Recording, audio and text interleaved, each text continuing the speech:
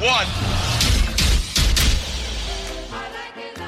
When I'm working out, I love to listen to your podcast. Whenever you say something, other people react to it. Taking my breath away, Aaron. Vern Lundquist joins me. Hall of Famer Jim Calhoun, NASCAR episode icon 7, Dale Earnhardt 96 Jr.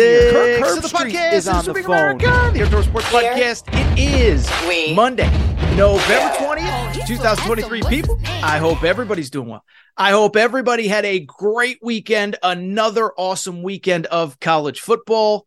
And when I say we got a jam-packed Monday episode of the Aaron Torres Pod, we are loaded to the gills. Here's what you need to know about today's show. We're going to open the college football playoff chaos scenario. All these good teams keep winning. Georgia, Alabama, Washington, Oregon, Texas, Florida State. And the question becomes, what would happen if everybody wins out? What happens then? There's one team that I think could potentially get screwed. I will explain that. From there, we will take a quick break. We will talk about the debacle with USC. They get destroyed by UCLA. Lincoln Riley, 7-5 in year 2, and USC, they got a lot of questions, and I bluntly don't know what the answers are. We'll follow that with a detailed coaching carousel update. Texas A&M, I got some very interesting stuff on that from over the weekend. Also worth noting, by the way, Arkansas retaining Sam Pittman. There's a lot of conversation about that. I'm a little surprised, to be blunt. Syracuse makes a move, so we'll do a coaching carousel update, and we will wrap College Hoops Feast Week this weekend. The fun, all those tournaments, Maui, Battle for Atlantis. We will preview them all. I will make my picks. We got ourselves a jam-packed show. So with that said, let's not waste any more time, and let's get to the topic of the day. And the topic of the day, so it's interesting, right? Topic of the day. So we talk on this show. I've kind of coined a term on these crazy Saturday college footballs into Monday. College football Saturdays into Monday. And about 2 or 3 times a year, we have what I like to call almost upset Saturday, where these really good teams in the top 5, in the top 10, get pushed to the wire, and we almost get a bunch of upsets, but we don't quite. And it results in the board, the playoff scenarios, all of that essentially staying the same. And so I bring it up because we do almost upset Saturday about once or twice a year in college football, but then we usually get those 1 to 2 Saturdays where insanity happens and you get the upsets that you never saw coming. I bring it up today because basically every single week in college football has been almost upset Saturday, including this past Saturday. Washington gets pushed to the wire. Texas, it's a back and forth game, but they hold on to win. And we are now looking at a college football playoff chaos scenario, which many of you have asked me about. What happens, because it is possible, if all 5 conference champions end up with 0 or 1 loss? This has not happened since the first year of the college football playoff. If you remember, we actually got 6 one-loss champions because the Big 12 didn't have a conference championship game. So both those Big 12 teams got eliminated. We got the first 4 in 2014. But we haven't had a year since then where all of the conference champions finished with 0 or 1 losses. It's looking increasingly likely, we only got 2 weekends left, that we could get exactly that this year. Georgia and Alabama are going to play in the SEC championship game. If Georgia beats Georgia Tech and Alabama beats Auburn, the winner of that game is going to finish with 0 or 1 losses. Big Ten, Michigan, Ohio State play this weekend. You assume they'll beat whoever comes out of the West, and we have a undefeated Big Ten champion. The Big 12, Texas just keeps finding ways to win. If they finish 12-1, they'll be a 12-1 Big 12 champ. Who else am I missing? The Pac-12, obviously Washington and Oregon. Washington clinched a spot in the Pac-12 championship game. Oregon would by beating Oregon State this weekend. Those 2 teams play. It's going to be either a 0 or 1 loss team at the end. And then there's the ACC, where Florida State is undefeated. Louisville has 1 loss. And I will say, if we get to the scenario where all these conferences have a 0 or 1 loss conference champ, I'll be blunt. The team that, in my opinion, is looking like it is going to get screwed more than anybody else is the ACC champion and very likely Florida State. I don't want to say it. I don't want to root for it. Florida State fans are going to get pictures and videos of this and say that I hate their team. No. I picked Florida State to win the ACC in the preseason. I picked them to make the college football playoff in the preseason. But I do think we have to call a spade, and I do think Florida State is in bad shape. And it's interesting, right? Because I'll tell you why it's interesting is because, so to be clear, I don't watch College Game Day. It's not a knock. I just don't do it. I watch 14 hours of college football every day. I don't need 2 hours of pregame as well. But apparently on the College Game Day on Saturday, there was a big segment about could an undefeated Florida State team get screwed out of a college football playoff spot? I thought it was kind of stupid. I didn't see it. I heard about it. I saw Florida State fans getting mad. And I still believe, to be clear, if Florida State goes undefeated, I do think they're going to make the college football playoff. But why I bring it up is because on Saturday, maybe the single most important piece of news, as I said, Washington wins, Texas wins, Georgia rolls, whoever, Oregon rolls, etc. Alabama did play Chattanooga, whatever. I bring it up because there was one piece of news. While Florida State did go ahead and beat North Alabama, the big piece of news was obviously that Jordan Travis, their star quarterback, went down with a nasty, nasty, nasty ankle injury. And so I bring it up because I don't think there's been any official report, but it seems almost certain that he's out for the year. And I do think it opens the scenario where if we get the chaos scenario, all undefeated or one-loss conference champions, that Florida State could be left out. I bring it up because of a couple different reasons. One, we're just going to have 5 for 4 spots. Like, that's the most important part. 2, obviously, there's the scenario if you lose to Louisville in the ACC championship game, then you're not a conference champion. Then Louisville, unless they lose to Kentucky this weekend, they would have a better argument for the playoff because they'd be the ACC champ. But if you lose to Florida this weekend, somehow, some way, Florida State closes at Florida, Louisville in the ACC championship game. If you lose to Florida this weekend, then I do think it sets up the scenario where if everything plays out the way that we expect, then you could be the one on the outside looking in. The reasons why are pretty straightforward, okay? So I think sometimes this gets lost in the conversation about the college football playoff, the current existing 4-team playoff. What gets lost is this, is we spent all year breaking down resumes and analyzing out of conference and conference champion and strength of schedule and this and that. The committee, the number one thing that they are tasked with when they choose those 4 teams, who are the 4 best teams in college football. Now, to a degree, that will change next year because we get 6 automatic bids to the college football playoffs right now. Maybe it'll turn out to be 5 with no more Pac-12, but we're going to have automatic bids. So it isn't always necessarily going to be the top 12 teams.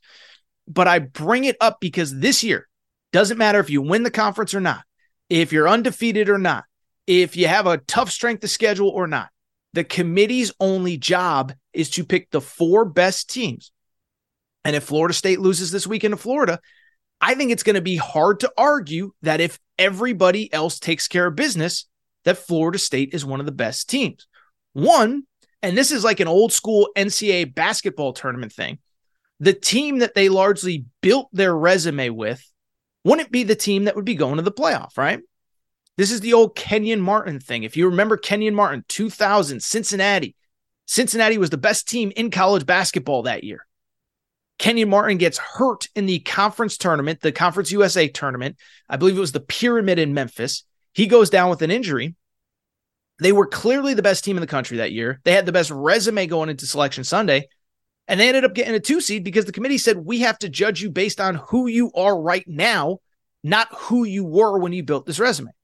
So Florida State, even if they finish with 1 loss, it's going to be hard to argue that they're one of the 4 best teams without Jordan Travis. Beyond that, again, first of all, you got to factor in if they lose to Louisville, Louisville will actually have a better resume than them. They're going to be a different team without Jordan Travis. The resume just really isn't there. And you feel bad, right? They scheduled an out-of-conference game with LSU, but LSU is probably going to finish the regular season 9-3. LSU, in a situation where Alabama wins the SEC championship game, LSU would be Alabama's 3rd best win. Beat Ole Miss, would have beaten Georgia at that point. And obviously they beat LSU as the third best win on their schedule. Ohio State and Michigan, one of them is going to have a win over the other to hang their hat on. Texas is going to have a win at Alabama to hang their hat on. So you go on and on down the list. Those two Pac-12 teams, obviously it goes without saying. And so I just bring it up because the resume isn't there. It's going to be hard to argue they're one of the four best teams. And the other thing that I think is worth noting this year as well, this year, there are going to be some very strong at-large candidates, and that's not always the case. But this year, think about the one-loss teams that we could be trending to see by the end of the year. Ohio State and Michigan. The loser of that game is still going to be awesome. I don't think they're going to have much of a resume, but a full-strength Ohio State or a full-strength Michigan versus Florida State without Jordan Travis, it's a tough sell. Alabama, if they beat Georgia, you mean to tell me that Georgia, with what they've done the last 3 weeks, destroying Ole Miss, destroying Missouri, destroying Tennessee, is not a better team with a better resume than Florida State, even if Georgia is not your SEC champ? Even Washington, if Washington beats Washington State in the Apple Cup this weekend, but then loses to Oregon in the conference championship game, Washington's going to have a heck of a resume headlined by a win over Oregon earlier this year, a win over a top 20 Oregon State team. You go on and on down the list, a win, whatever. I'm not going to go through their whole resume. So I bring it up because, to be clear, I'm not rooting against Florida State. I picked them to make the college football playoff. For what it's worth, my top three in the preseason are still looking pretty good. My top three were Michigan, Alabama, and Florida State. Now, I did have Penn State in the college football playoff. That's another conversation for another day. But I bring it up because I want Florida State to win out. Makes me look smart. I get to brag. I get to tell you how smart I am. But if they were to lose, I think they're the team on the outside looking in. Now, the good news is, I'll say this. I don't think the playoff committee would leave out an undefeated Power 5 conference champion. I think it'd be a bad look. And more importantly, by that point, you'd have a win at Florida. Not great, but it's not terrible. And you would have a win over Louisville, which would obviously be at that point an 11-1 team in the ACC championship game. So for Florida State, you got a lot of talking heads. First of all, I'm not rooting against Florida State, so I just want to make sure I make that clear because I saw a lot of that in the lead up to Saturday. But at the same time, if I'm Florida State, focus on winning, focus on taking care of business, because you take care of business, you go 12-0, you go 13-0 with an ACC championship game. I think you'll be in good shape. But man, oh man, as I said, these almost upset Saturdays have not come. And increasingly, it is looking like we might get 5-0 or 1-loss conference champs. And if that's the case, I think Florida State could be on the outside looking in. All right, so what we're going to do, take a quick break. When we come back, we're going to switch gears. We're going to talk a little bit about that debacle with USC. Lincoln Riley, 7-5 in year 2. Caleb Williams out the door. That was his last regular season game. And I guess my big question is this. What is next for the Trojans and what's the fix? Because I don't know if there is one. Quick break. Be right back.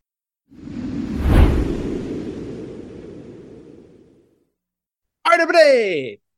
I am back. Going to be back. I do want to switch gears. And let me say this. The Florida State college football playoff conversation, like that's the biggest thing going on in college football right now. Certainly the biggest thing coming out of Saturday. But I would argue that the single most interesting narrative, the single most interesting conversation actually came out of a matchup of unranked teams. And I don't know if we've ever talked unranked team versus unranked team in mid-November, this late in the year, but how can you not, based on what happened on Saturday afternoon at the cloudy, rainy Los Angeles Coliseum, just about a 20, 25-minute drive down the road from where I live. And it was interesting, right? Because coming into this game, UCLA, the big story was around Chip Kelly. Now, I told you on Friday's show, I said I did not believe that Chip Kelly's job was in as much danger as a lot of people made it out to be. But at the same time, that was the big conversation. UCLA is the underdog. What happens if they lose? What happens to Chip Kelly? All that good stuff. Well, bluntly, we didn't have to worry about that all that much because UCLA put the whooping on USC. Final score 38-20. And I don't know how many people realize this coming in, but I think everybody realizes it now. That was USC's last regular season game of the year. They played in week 0. They had their bye early. They've been playing every single week since October. and their regular season is done. They finished 7-5. The defense is a mess. The O-line is a mess. Caleb Williams is just a distant memory. Thanks for the memories, Caleb. And I'm here to say this. The Trojans are very clearly broken.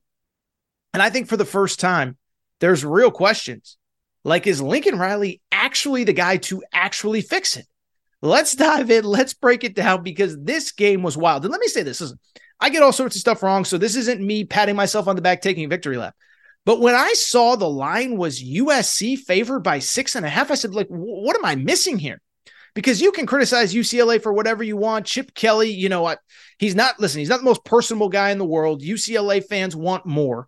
But the bottom line is this. They won 9 games last year, 8 games the year before, and this year they've been really solid across the board considering how much they lost.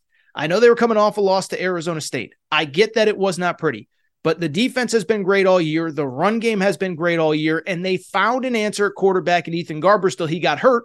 Well, he was back, he was healthy, and you could see the difference in UCLA and the difference in talent between the team in blue and the team in Cardinal and gold, okay?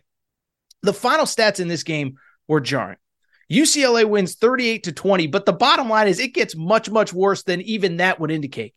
UCLA, in the least surprising news ever, if you've watched any USC at all this year, USC gave up about 5.5 yards per carry. UCLA, about 200 yards rushing on the game. Meanwhile, what did I just say about that offensive line? That offensive line for USC, boy, oh boy, was it bad. How about this? 22 carries. Let me make sure I get this right. I want to make sure I get this right. I just want to make sure that I get this right because this is so jarring. I don't even know if I believe what I saw. Final stat line, 3 yards rushing for USC on 22 carries. That comes out to 0.1 yards per carry over the course of this game. Now, I know UCLA's defense is really good. And I know those stats are kind of skewed because Caleb Williams took a couple sacks and the sack numbers count against your rushing yards. But the bottom line is when you rush for 3 yards in any game, that simply isn't going to get the job done, especially when your head coach is supposedly an offensive genius. And so when I look at USC, they finished 7-5. I don't think there's any doubt.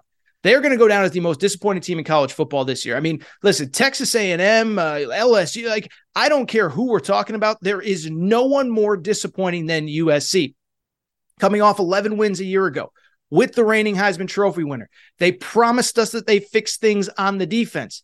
And instead, they were way worse. They finished 7-5.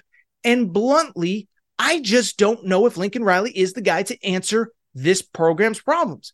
Because when you look at this program's problems, a couple things. One, they're really obvious. The O-line is terrible and the defense is terrible, okay? On the season, their season is now done. Now, these numbers will change a little bit because most teams still have one more game to play. But here is where USC finished on the final stat lines. They finished as an offensive line. They finished as the 91st ranked rushing attack. Now, I know Lincoln Riley. I get that there's only so much he can do if the O-line can't block, but 91st ranked rushing offense and 112th out of 133 teams in terms of sacks allowed. And Caleb Williams avoided a lot more sacks running for his life, 112th in yards allowed. So the O-line isn't good. The defense certainly isn't good. They finished the regular season giving up 35 points per game, 124th nationally out of 133 teams, and the 120th ranked total defense. And what strikes me about USC, so we know what the problems are. So that's the thing, right? We know what the problems are with USC, but I don't know what the solutions are because the solutions that most teams would go to, they're not really an option for USC because think about it. What is it? If you have glaring holes in certain spots in the modern era of college football, what do? You go to the transfer portal, right? Well, just one problem. USC outside of Colorado has been more aggressive than any team in the transfer portal over the last 2 off seasons. And really, if you go 2 off seasons, they've been by far the most aggressive because Colorado and Deion Sanders just got there a year ago. Took about 30, 32, 35 guys 2 years ago. Took another 15, 20 this past year. So if the answer is we need bodies, we need depth, we need size, they've tried the transfer portal and it didn't work. Well, how about high school recruiting? I mean, Lincoln Riley said, I'm coming to USC because I have a better chance of building a national title contender in Southern California. all those elite high school players, USC, the brand, the song girls, all the Heisman Trophy winners. You know, USC is ranked 19th nationally right now, according to 24/7 Sports in terms of recruiting rankings. And don't tell me, you'd sit there and say, well, maybe there just aren't very good high school players in California this year. I know. Brandon Baker, number 1 offensive tackle in America from Mater Dei, used to be a USC stronghold. You couldn't get a kid out of Mater Dei if you wanted him. He's going to Texas. Aiden Breland, number 3 defensive tackle, going to Oregon, had offers from Georgia and Miami. USC wasn't even in the Final 5. And so you look at USC, the portal hasn't worked. They're not recruiting the high school ranks. So what is the fix for Lincoln Riley? The bottom line is, listen, I think this guy is, it sounds crazy. Listen, let me say this. I saw like Bill Plaschke, columnist. You've seen him on Around the Horn. He works for the LA Times. He used the word hot seat. Lincoln Riley's not on the hot seat. The school owes him way too much money. But I do think he has to look himself in the mirror. First of all, I don't think the NFL is an option for him. I don't know how an NFL team can hire him after the abomination that he just had this year, because not only is the defense not good, but the offense is not good as well. Now, I do think he has to look himself in the mirror, and I think he's got to ask some tough questions of himself. First of all, he's got to fix recruiting, okay? And we'll get into the style of playing on the field. There is no reason ever for USC to be ranked 18th, 19th in the country in recruiting. I've lived in LA for about 12 years now. I was here for the Lane Kiffin recruiting through NCAA sanctions. Lane Kiffin signed top 10 classes with like 15 scholarships. Everybody else is signing 25, 30 guys. He's signing like 12 to 13, and he still had top 10 classes.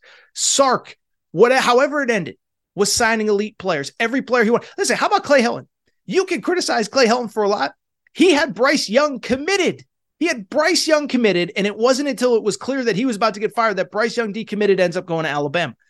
And so I bring it up because every head coach at USC has been able to recruit. There is no excuse for Lincoln Riley. And I get that it's a portal, it's an NIL world, it's a collective world. And I understand that USC right now, probably the collective isn't where it needs to be in terms of competing with SEC schools, Big 12 schools, whatever. But at the same time, there is no excuse. And the thing that stands out to me, he's not recruiting Southern California. Top 15 prospects in California, USC has 2 commitments. As I said, number 1 offensive tackle in America, going to Texas. Number 3 off defensive tackle, going to Oregon. They go to Mater Dei in Santa Ana, California. That used to be a USC hotbed. You could not get a kid out of there if you wanted to. It's where Matt Leinart went. It's where Matt Barkley went. It's where Bryce Young went, where he was going to go to USC. So the recruiting has to be better. But listen, I beat around the bush long enough. We got to get to some other stuff. It starts with Lincoln Riley. And don't tell me it's about the defensive coordinators, about fixing the defense. I think it's about fixing the mentality of this program. Because the bottom line, listen, you go back about a month ago, right? After Penn State lost to Ohio State, remember the conversation we had? We said, I give Ryan Day so much credit. Because about 3 years ago, they lost to Oregon in the regular season. And Ryan Day basically looked himself in the mirror and he said, we can't keep going on like this. We can't keep putting teams on the field where we have to score 40 points a night to win every single game we play. And so it took time. It took into the offseason, but they hired Jim Knowles. Their defense was much improved last year. Now they have maybe the best defense in college football. And they're going into the Michigan game this weekend. We'll see if they win, but it doesn't change the fact that the bottom line is that for Ohio State, they are a defensive-driven team now. And I'm not saying if you're Lincoln Riley, you gotta be the 85 Bears next year. But it's about a mentality. It's about a mindset. You listen to what Oklahoma fans said when he left. They were right. Every single year that he was at Oklahoma, that they got further away from the Bob Stoops defensive mentality, they got softer. The defense got worse. They gave up more points. It's just the truth. It's just undeniable. There's talk about how he runs practices. You talk to anybody who covers college football, anybody who's around this sport, anybody who knows people in the industry. They will tell you USC, they do not practice the way that Georgia practices, the way that Michigan practices, the way that Alabama practices, the way that Ohio State now practices. I had a buddy of mine who knows college football. He said they're a country club program. They're soft. And like sometimes the LA is soft. Like that's not always true. UCLA football is not soft. UCLA basketball under Mick Cronin is not soft, but USC football, they are soft. And it starts with Lincoln Riley. So I'm not going to go on and on. The defensive coordinator hire might be the most important hire of his life, and I think there's some good candidates. Zach Arnett, the former Mississippi State head coach, is available. Jim Leonard, the former Wisconsin defensive coordinator who played in the NFL, is available. But it really comes down to not just the hire, but the mentality. You have to build toughness. You have to build a program that does not wilt, and you have to build a program, even if it takes time, that doesn't need 40 points a game to win. Follow that Ohio State blueprint, but you got to be better, Lincoln Riley, and that's where I'm concerned. I am really concerned because you're going into year 3. As weird as it sounds, I think you're in a worse place heading into year 3 than you were heading into year 1, because at least year 1, you had Caleb Williams. You had momentum. Next year, what do you have? An inexperienced quarterback, couple nice pieces on offense, and a completely rebuilt offensive line and defense. Lincoln Riley, it's time to get to work. All right, so what we're going to do, take a quick break. When we come back, we're going to switch gears. We're going to hit the coaching carousel. How about that coaching carousel? We're going to get you an update on A&M. Arkansas appears to be bringing back Sam Pittman. UCLA didn't make a move, just like I told you. We're going to discuss the coaching carousel. Quick break. Be right back.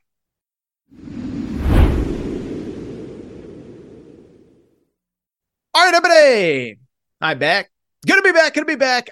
Final college football segment of the show. So good to be back. We will get to college hoops here in a minute. Feast week is here. Cannot wait. But before we get to college hoops, do want to kind of just put a bow on college football for this show and really dive into another interesting segment on the college football coaching carousel. And it's interesting because, the carousel, it feels like it's just getting started, but it really isn't. The bottom line is, I think most, especially at the Power Fives, most schools want to go ahead. If you're going to make a move, they want to do it by now so that you can have a guy in place by the end of the regular season to re-recruit your roster, then hit the portal. And so as crazy as it sounds, I think it's easy to think that we're just in the beginning stages. It's going to move fast over the next 7 to 10 days. And we're obviously, as we have over the last couple of weeks, we're going to go ahead and keep you updated on everything. Want to take a look at a lot of different things. We'll talk about Arkansas in a minute. Sam Pittman's coming back. We'll talk about Syracuse. UCLA, it looks like, I may have been wrong on Arkansas, but I nailed the Chip Kelly situation, or at least it appears as though Chip Kelly will be coming back. But before we get into all that, let's start with the big story of the week, and that's Texas A&M. And if you listen to this show every single episode, this is, to me, going to be probably the biggest job that opens. Now, it's possible that Jim Harbaugh goes to the NFL, maybe a Ryan Day, maybe a Lincoln Riley. But for the most part, this is probably the biggest job that's going to open up. And I think even in the last week, we've really gotten a feel for what is going on and how Texas A&M is approaching this. I'll be blunt. When the job opened last week, my first reaction was, you don't pay Jimbo Fisher $77 million to go away, plus millions more for your staff, plus millions more for the next head coach, if you don't know who the next head coach is. But as time has gone on, it has become increasingly clear this is not a situation where Texas A&M is going in saying there is only one candidate for us, let's go get that guy. And they are taking a very kind of holistic 30,000-foot view and kind of vetting a number of different guys. And so over the last week, we've gotten a lot of updates, a lot of interesting details, and let's just really dive into where we are now. First off, when we talked about this last week, do think for the most part, like the super, super, super big names, it appears as though they're kind of staying where they are, right? We talked about Dan Lanning saying thanks, but no thanks. Talked about Dan Campbell, or we didn't even talk about Dan Campbell, but he is a Texas A&M alum now with the Detroit Lions. He was asked about it. He gave a great answer. He's like, I will do anything I can to help Texas A&M, except actually coach them. Very happy where I am. Obviously a no on Dabo, no on Mike Norvell, Lane Kiffin, etc. But that next group of guys is starting to emerge. And I think it's a very interesting group of guys that Texas A&M, it appears as though, is not only interested in, but could be interested in that job as well. Here are a couple updates since the last time we spoke. First off, I think the biggest piece of tangential news that we definitively have, we found out on Friday that Texas A&M has interviewed Jeff Traylor, the head coach at Texas San Antonio, UTSA. Now, I know what a lot of people would say, oh my goodness, Texas San Antonio, like, that's the guy you're going to hire to compete with Nick Saban and Kirby Smart and Brian Kelly. And what I would say is, first of all, you thought you hired that guy 6 years ago and it clearly didn't work.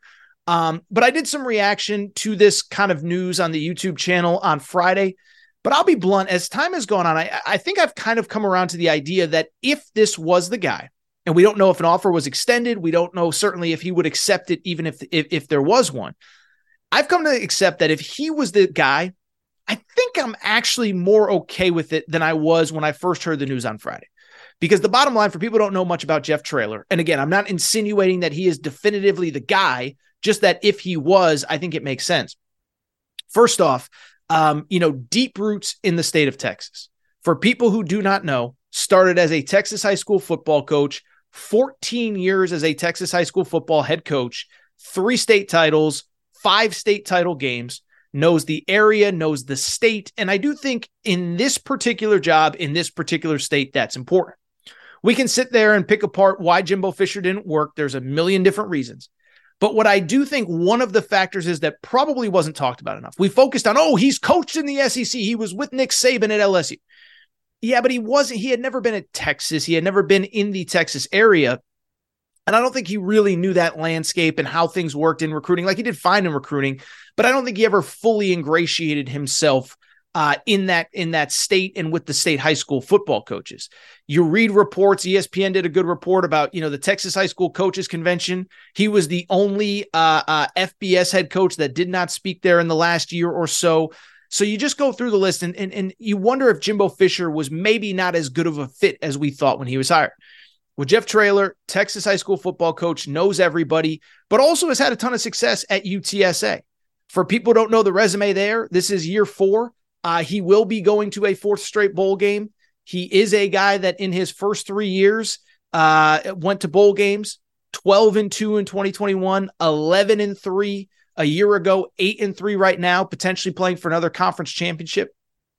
And he is really, frankly, he's a program builder, right? And he really, I do think, again, he kind of understands the basics that maybe Jimbo Fisher doesn't. Detail, organization, etc. He's about 55 years old, so he's a little bit older, but again, knows the state, knows the community, knows the people, knows the power brokers that you need to know. And again, has built a winner at Texas San Antonio. Also worth noting for people who don't know, before Texas San Antonio did spend some time in the college ranks as an assistant, started with Charlie Strong at Texas, with Chad Morris at SMU in Arkansas. So I just bring it up because he knows the landscape. He knows what it takes. He's coached at the Power 5 level as an assistant. And again, if he ends up being the guy, I don't think I would hate it as much as I maybe thought I would have when I first heard the name. Let's keep it going. A couple other names. Listen, the guy that I immediately thought when Jimbo Fisher got fired, and I still think there's something to it, is Mike Elko, the Duke head coach. And for people who don't know Mike Elko's background, Mike Elko, before he was the Duke head coach, was a longtime defensive coordinator under Jimbo Fisher. Frankly, the defense was elite basically the entire time Mike Elko was there. And Mike Elko, bluntly, has a lot of great relationships with guys still on the staff and players still on the roster. He left 2 off seasons ago, right before Texas A&M signed that historic 2022 recruiting class. And I remember talking to people down at Texas A&M when that happened, who were sitting there saying, like, darn it, we lost Elko. Like, I hope we don't lose any of the guys that are in that recruiting class, because he recruited a lot of the kids in that building still. And he frankly has built a lot of really good relationships with kids that are still on that roster. Also think it's kind of important. Like I think this is an important part, right? And we may have talked about this last week. I've done so many segments, I don't remember. But I think when you see a firing, you assume that the whole place is a disaster, tear it down and build it back from the top. Okay. Not every job is like that. Mississippi State, probably you're going to have to tear down and build from the top back up because, multiple coaching staffs, obviously, whatever, you get the point. Syracuse, same, whatever. You don't have to do that at Texas A&M. And the thing about Elko is I think he could kind of retain the pieces that worked under Jimbo Fisher and obviously upgrade the ones that didn't. You think about a guy like Elijah Robinson, the current interim head coach, another guy that recruited a lot of these guys that the players clearly love, the relationship guy. That's probably a guy you want to retain. And so to have a guy like Mike Elko could pay dividends in retaining some of the staff members that you want.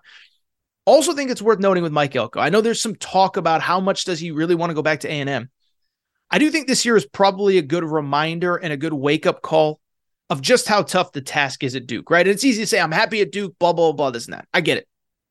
At the same time, like, it is kind of worth noting, Duke, like, think about their season, right?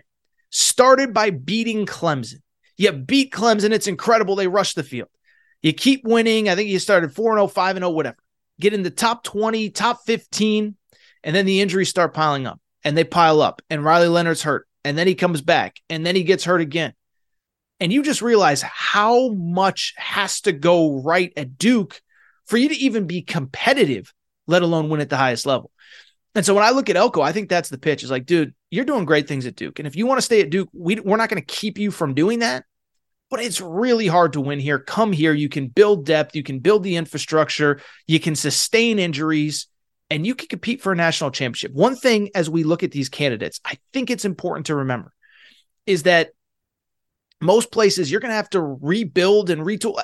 If you can just keep the guys in the building right now in the building, you can literally compete for a national championship next year. I think Mike Elko, out of all the candidates, is the guy that that has a track record at success, winning, etc., but also can retain the guys in that building and start building from what is already in place for next year.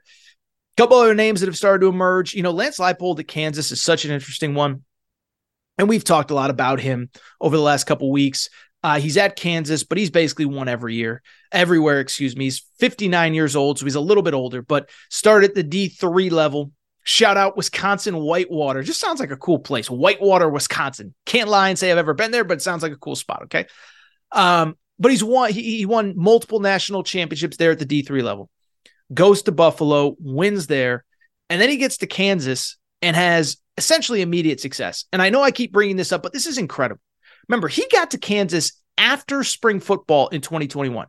Les Miles was there. Les Miles gets fired. And what ends up happening? He gets fired in May. Lance Leipold arrives in May. Many of the best players enter the portal. And by year 2, they're 5-0 and in the top 25, and they made a bowl game last year. This year, they obviously reached the top 20 last week. Now, they did lose to Kansas State on Saturday. It doesn't change the fact that this guy has done incredible work at Kansas. Couple things and a couple thoughts as far as Lance Leipold is concerned. Now, he did publicly about 2 weeks ago. He had been linked to the Michigan State job. There was a report that he basically interviewed with Michigan State, and he came out and flatly said, the only interview I've ever done is the one that I'm doing right now, right here about this conversation. Haven't done any interviews, and I want to retire at Kansas if possible. And what I think about that is a couple things. One, it's easy to say that when it's Michigan State, and that's no disrespect to Michigan State. But remember, we are entering a world where Oregon, USC, UCLA, and Washington are coming into the Big Ten. The Michigan State job, which was already probably the 4th, 5th best job in that conference without those schools, now becomes the 6th, 7th, 8th best job in that league. So it's easy when it's Michigan State to say, I'm going to retire here and finish here, and I'm happy here, and my wife loves it, blah, blah, blah. It's another thing when you could go to Texas A&M, and again, that would be the pitch by me if I was Texas A&M. Listen, man, you've won everywhere, and you can keep at Kansas, kind of the Mike Elko thing. You can stay at Kansas, you'll have success, you'll win a lot of games, but those 2, 3, 4 times a year, you're going to run into teams that just can recruit a caliber player that you can't at Kansas. And you're going to bash your head against the wall trying to beat those guys. Or you can come here and coach those guys right now. You can come here and truly test yourself at the highest levels, truly test yourself against the Sabans and the Brian Kellys and the Lane Kiffins and the Kirby Smarts. Obviously, Kirby Smart has it rolling like nobody else in the sport right now.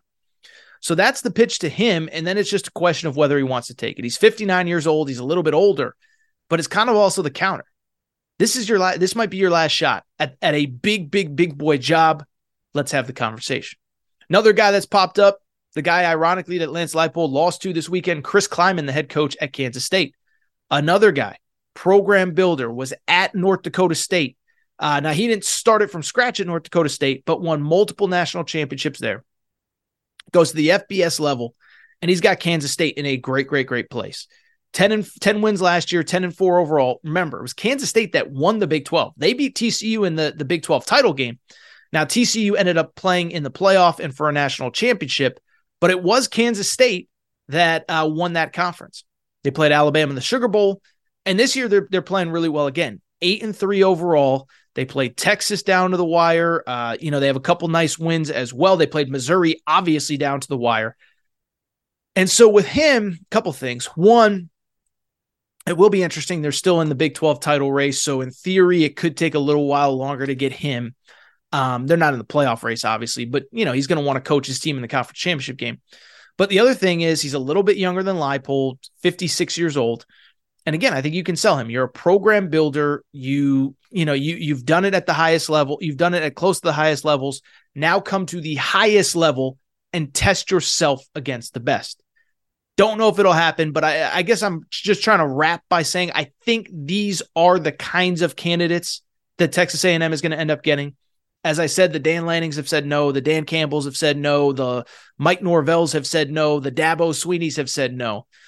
But that next tier could be really good, and it could be the change of pace that you need. Not the big name, not the flashy name, not the super sexy name, but the name that's actually going to build your program.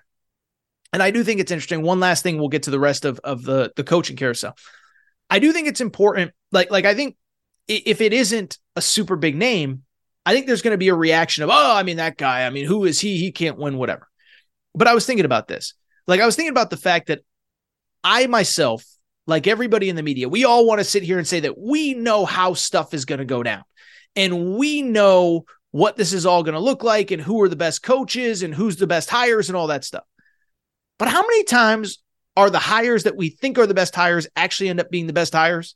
And how often are they not? And how often are the guys that we never talk about the ones that actually end up having success? And so I was thinking about that with Texas A&M. Think about 2 off seasons ago, some of the hires. Lincoln Riley got hired at USC. Well, we just talked about where USC is today. Lincoln Riley got hired the same year that Dan Lanning got hired at Oregon and Kalen DeBoer got hired at Washington. Those 2 latter hires got 1/1000th the coverage of Lincoln Riley. And who would you want to be right now? Kalen DeBoer, Dan Lanning, or Lincoln Riley? So I just bring it up. You just never know. And if you're an A&M fan, don't worry about how sexy the name is. Don't worry about winning the press conference. Just go ahead and make sure that you get the right guy. Really quickly, a couple other coaching carousel news and notes. One, Arkansas, a little bit of a surprising move. Sam Pittman was retained. But I will tell you a couple things. One, listen, I said on Friday's show, I said I thought that Sam Pittman might be gone after that Missouri game. Arkansas beat Florida International on Saturday. That's not the reason Sam Pittman's coming back. Now, what I was told was there was a little bit of a power struggle in that athletic department. I think there were certain factions that were ready to move on from Sam Pittman. And I believe ultimately the higher powers at the university, the chancellor, the board of trustees were the ones that said, no, he's going to get one more year. And on the one hand, I will say, I don't want to see a guy get fired. And so if you like Sam Pittman, I have no problem. I'm glad he's getting another year.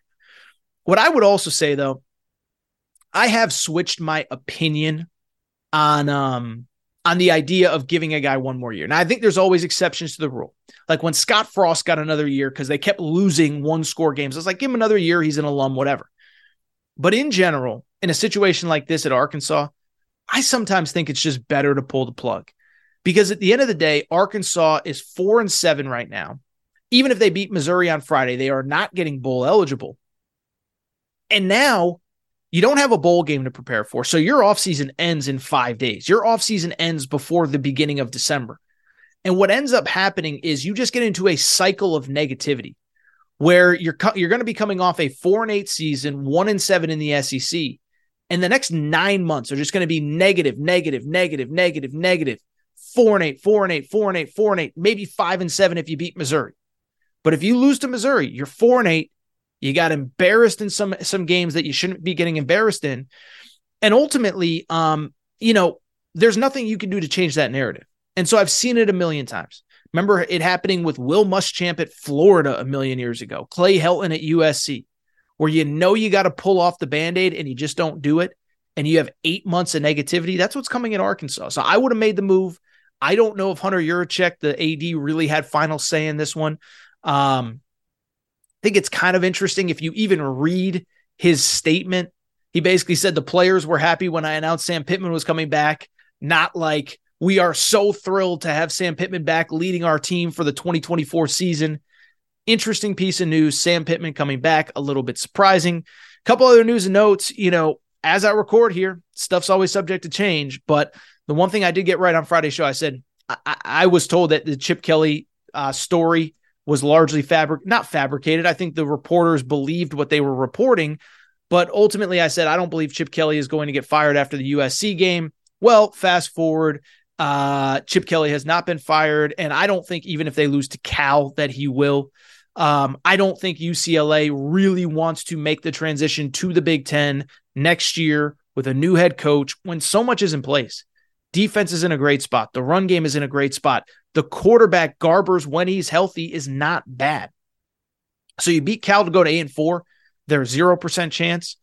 I still think even if you lose, I just don't see it happening. But UCLA, Chip Kelly is still there.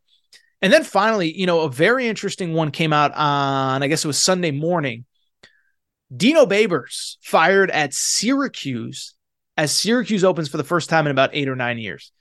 And what I would say, I've been told by some very high-ranking people, Syracuse, I believe, probably in the Power 5, has, I would argue, one of the bottom 10 NIL setups. First of all, Dino Babers kind of talked about it publicly. Like there was a couple times where like they played Florida State and he's like, hey, 3 years ago, we were a field goal away from beating them. And look what's happened since. They have fully bought into NIL and the transfer portal. Like he kind of publicly said it, but I have also been heard it's really bad. And I don't know what kind of candidate in 2023 you can get if your NIL setup is not good. It is a money game. It is a collective game. We can argue about it. We can hate it. But the bottom line is that's where we are right now. Syracuse, upstate New York, hard place to recruit to. NIL is not good. I'll give you a little inside baseball, but they have one like mega booster that used to give millions and millions and millions of dollars to the school. Him and the AD don't get along. And he basically said last year that I'm not giving another dollar to this school and to this athletic department. And he was a guy that was ready to write checks. He was a guy that was ready to elevate that entire program. And instead, he's basically like, I'm not giving any more money. So Syracuse is in an interesting spot. I like one of our writers, let me put it this way, Jake Fagus, who writes for us at Aaron Torres Online. Like he said to me, he's like, you want a Syracuse coaching candidates list? I said, I don't even know who the candidates are. I don't know who you can get in this era if your NIL setup is not good. So Syracuse is open and it is going to be fascinating to see what unfolds. And obviously we'll keep you updated on the rest of the coaching carousel. Baylor could open, Houston could open, but for the most part, I think Arkansas and UCLA were the big ones we were waiting on. Both end up, or at least Arkansas publicly announced it. Chip Kelly at his press conference basically said, I was told it was nonsense. So I think the coaching carousel outside of the hires that get made, which lead to other openings, I think the big firings are largely kind of done. All right, that's what we're going to do. Good segment, by the way, on the coaching carousel. I'm going to take a quick break. We're going to come back. When we come back, we will switch gears and we will talk a little college hoops. Feast week is here. We have an incredible Maui Invitational. We have an incredible Battle for Atlantis. We're going to preview some of the big tournaments, what you need to know going into this week. We'll take a quick break and we will be right back.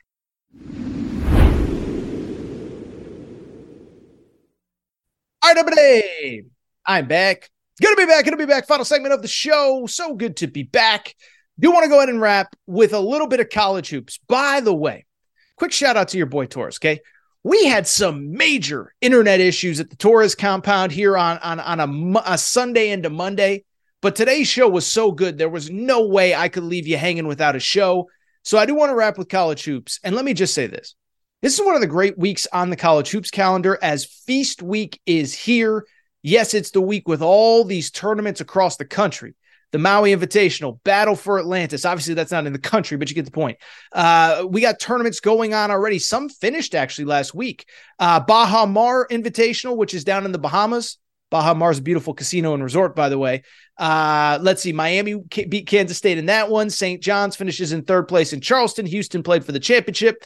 There was an event in Vegas with San Diego State, Washington, Xavier. So a lot has already happened. But what I want to do is kind of quickly go through the big events that are coming this week, what you need to know, just give you a quick preview.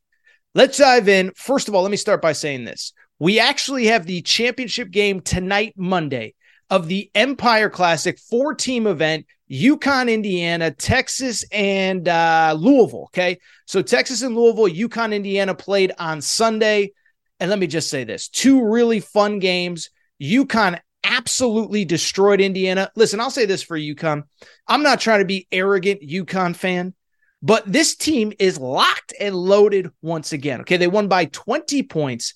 Donovan Clingan and Alex Karaban, they're two, I don't want to say they're 2 best returnees, but 2 of their 3 marquee returnees, they didn't even play well. And what stood out to me about this game, UConn, and this is incredible, is they just play so hard. And I give Dan Hurley so much credit. If there is any level of complacency or look ahead from this team after winning the championship last year, it was not on display on Sunday, because you watch the game and it was pretty close, about a 6-8 point lead. And then UConn, they just play so hard. They come at you in waves, and they were just getting to every loose ball. They were beating everybody up on the glass. They were plus 22 on the glass. And Indiana's got a nice team with Kalel Ware, Mackenzie Mbako, Malik Renault, and they just beat them up. So UConn's playing Texas in the championship game. Texas needs a buzzer beater to survive against Louisville. Again, not trying to be arrogant UConn fan. I do think UConn takes care of business in this one. Texas, I have not been a fan of in the preseason. They have 2 small guards, Max Asmus and Tyrese Hunter. Their bigs aren't particularly skilled. I like UConn to win this game. By the way, if you watch the games on Sunday, really quickly, side story. Jay Williams was off his rocker, okay? He was complaining about NIL, talking about why is Donovan Clingan in LA doing TV commercials. That was off of itself. Then he starts complaining about the portal, and this kind of went viral. Did you see this story where he kind of said something in passing about, well, you know, if things don't go well for DJ Wagner, the star freshman at Kentucky, his grandfather coaches at Louisville. I mean, is he just going to jump in the portal and transfer to Louisville? And Carl Ravitch was like, what are you talking about, dude? So anyway, I don't mean to change the subject, but Jay Williams was off his rocker. I don't know why he's even calling college basketball. If you listen to the 2 broadcasts, I'm not here to criticize anybody. It did not seem like he enjoys college basketball at all. He was talking about how much he literally talked about during the Indiana UConn game, how much he hates both programs. He literally said, this was a direct quote. He said, when I see the red and white stripes, it makes me nauseous sometimes. Not exactly what I want to hear from my unbiased reporter on the sidelines there, but Jay Williams, he will be on the call again. UConn plays Texas tonight. I do expect UConn to win. Let's go to the big event on Monday, though. And I'd be remiss. We got to talk about the battle for Atlantis, okay? No, excuse me. We got to go Maui Invitational first. This might be the best Maui Invitational field ever. And that sounds crazy, but think about it like this. So the 4 matchups are as follows. Syracuse, Tennessee is the early game. Then you have Gonzaga, Purdue. Then you have Kansas and Chaminade. Then you have Marquette and UCLA. So just think about it like this. You have 4 top 10 teams. You have the preseason pick to win the SEC in Tennessee, the preseason pick to win the Big Ten in Purdue, the preseason pick to win the Big 12 in Kansas, the preseason pick to win the Big East in Marquette. In terms of the matchups, listen, Tennessee will be playing Syracuse. Remember, Syracuse, first year, no Jim Boeheim. Adrian Autry is the coach. They barely beat Colgate the other day. I think Tennessee rolls in that one. Purdue, Gonzaga will be interesting. I'm not sold on Gonzaga's talent this year. They have Ryan Nembhard, the transfer from Creighton, Graham Ike, the transfer from Wyoming. They don't have much depth or much skill besides that. I think Purdue survives that one. Do think Kansas goes on and beats Chaminade, not a surprise there. And I want you to keep an eye on Marquette. They already played at Illinois, which I think is a really good team. Remember, Illinois in the preseason played Kansas in a charity exhibition. Ironically, it was to raise funds for Maui. This event is not in Maui this year, unfortunately, because of the wildfires in Maui. I bring it up. Kansas played at Illinois in a preseason exhibition. Full crowd. Kansas lost. Marquette 3 weeks later played a regular season game and won. Marquette, I think, is way better than people realize. So I like Tennessee versus Purdue in the second round, and then Kansas versus Marquette. I will take Tennessee to beat Purdue because I think Tennessee is more athletic. I think Tennessee is going to give Purdue fits, just like every athletic team always does. And I like Marquette in the other semifinal to upset Kansas. I think Marquette pulls off the win against Kansas. Everybody's clamoring for Kansas versus Purdue. I think we get that in the semifinal, or we get that in the third place game. And I think we get Marquette versus Tennessee in the title game. I think Tennessee's athleticism is a bit too much. Give me Tennessee to win the Maui Invitational. Let's keep it going. Next big event. By the way, there is another event Monday on FS1. It is called we hit on the Empire Classic, the Fort Myers tip-off. Not going to spend much time on this. It's Virginia, Wisconsin, SMU, and West Virginia. Virginia's probably going to win this. Wisconsin already has 2 losses on the season, lost to Tennessee at home, lost to Providence on the road. Give me Virginia to win that event. And now we got to get to the Maui Invitation, or the Battle for Atlantis. I'm tripping these two up. But the Battle for Atlantis, another just loaded field, okay? Top half of the bracket is North Carolina versus Northern Iowa. Second part of the bracket is Villanova versus Texas Tech. And then the bottom half, really intriguing bottom half of the bracket, Michigan versus Memphis and Arkansas versus Stanford. Top half of the bracket, I think North Carolina takes care of business, no problem. Think they end up beating Northern Illinois. By the way, this event is Wednesday to Friday. Hope I made that clear. Just trying to throw information at you. Just try to get this segment done before my internet goes out again. But I bring it up. Let's slow down, Torres. Deep breath. Okay. So North Carolina versus Northern Iowa. I think North Carolina wins. Villanova versus Texas Tech. I don't know if it will be deemed an upset. I like Texas Tech to win. I have told you I do not believe in Villanova. I do not believe in Kyle Neptune. I think everything that Jay Wright built is slowly slipping through the hourglass, slowly sand slipping through the fingertips. They went heavy in the portal, heavy with NIL. They got a bunch of dudes that aren't really, I don't want to say they're not Nova guys, but they're guys that transferred in the offseason. They're just hooping.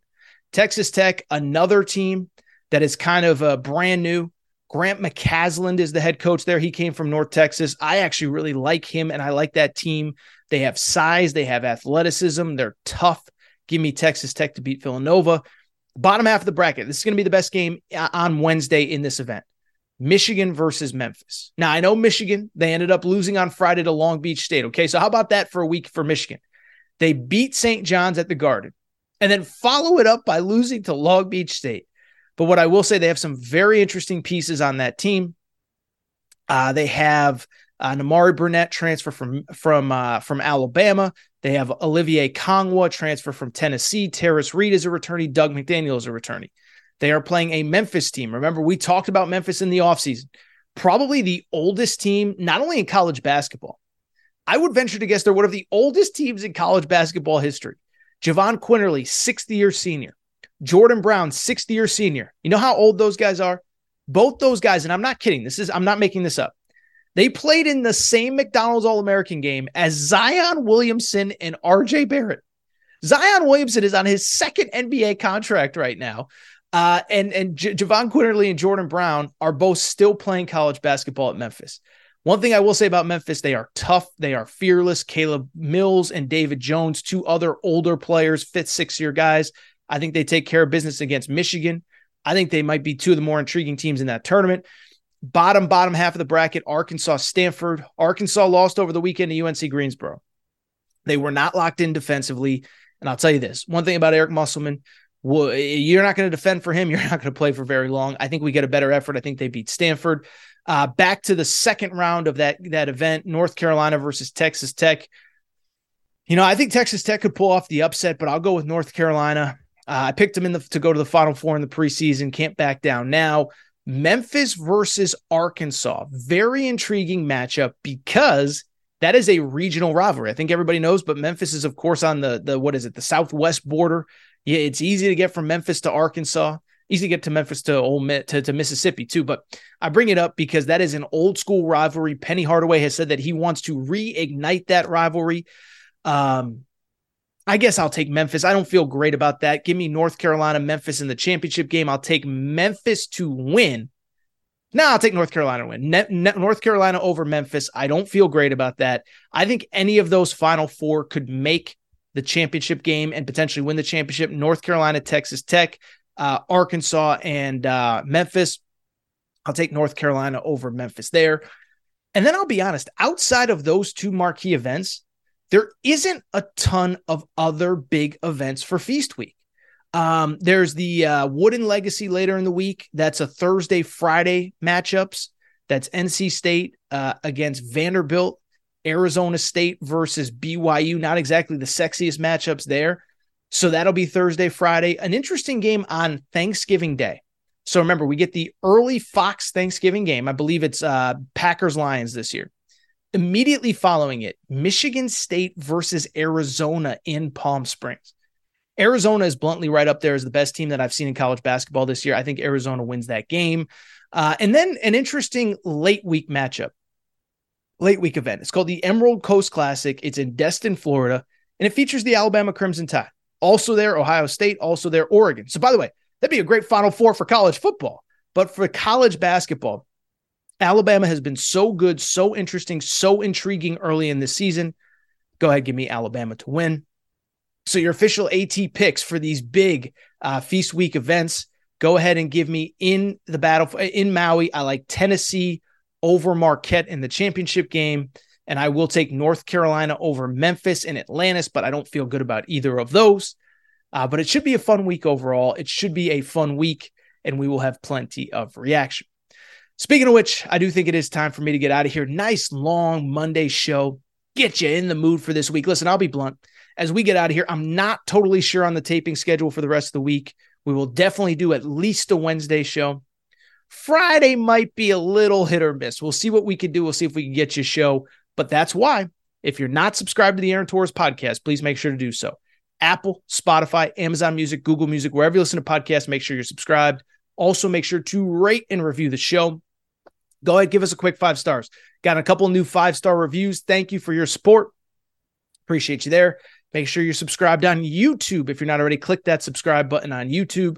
Also, make sure you're following on social media at Aaron_Torres on Twitter, at Aaron Torres Pod on Instagram, Aaron Torres Podcast Questions at gmail.com, Aaron Torres Podcast Questions at gmail.com. That is all for today's show. I will be back on Wednesday. And boy, oh boy, a lot to preview on Wednesday. So thank you for your support. See you then. It's time for me to go. Shout out to Torrent Craig. Shout out to Rachel, who hates my voice. Shout out to JJ Redick, you F-Ed. Unblock me, bro. I will be back on Wednesday. New Aaron Torres Pod.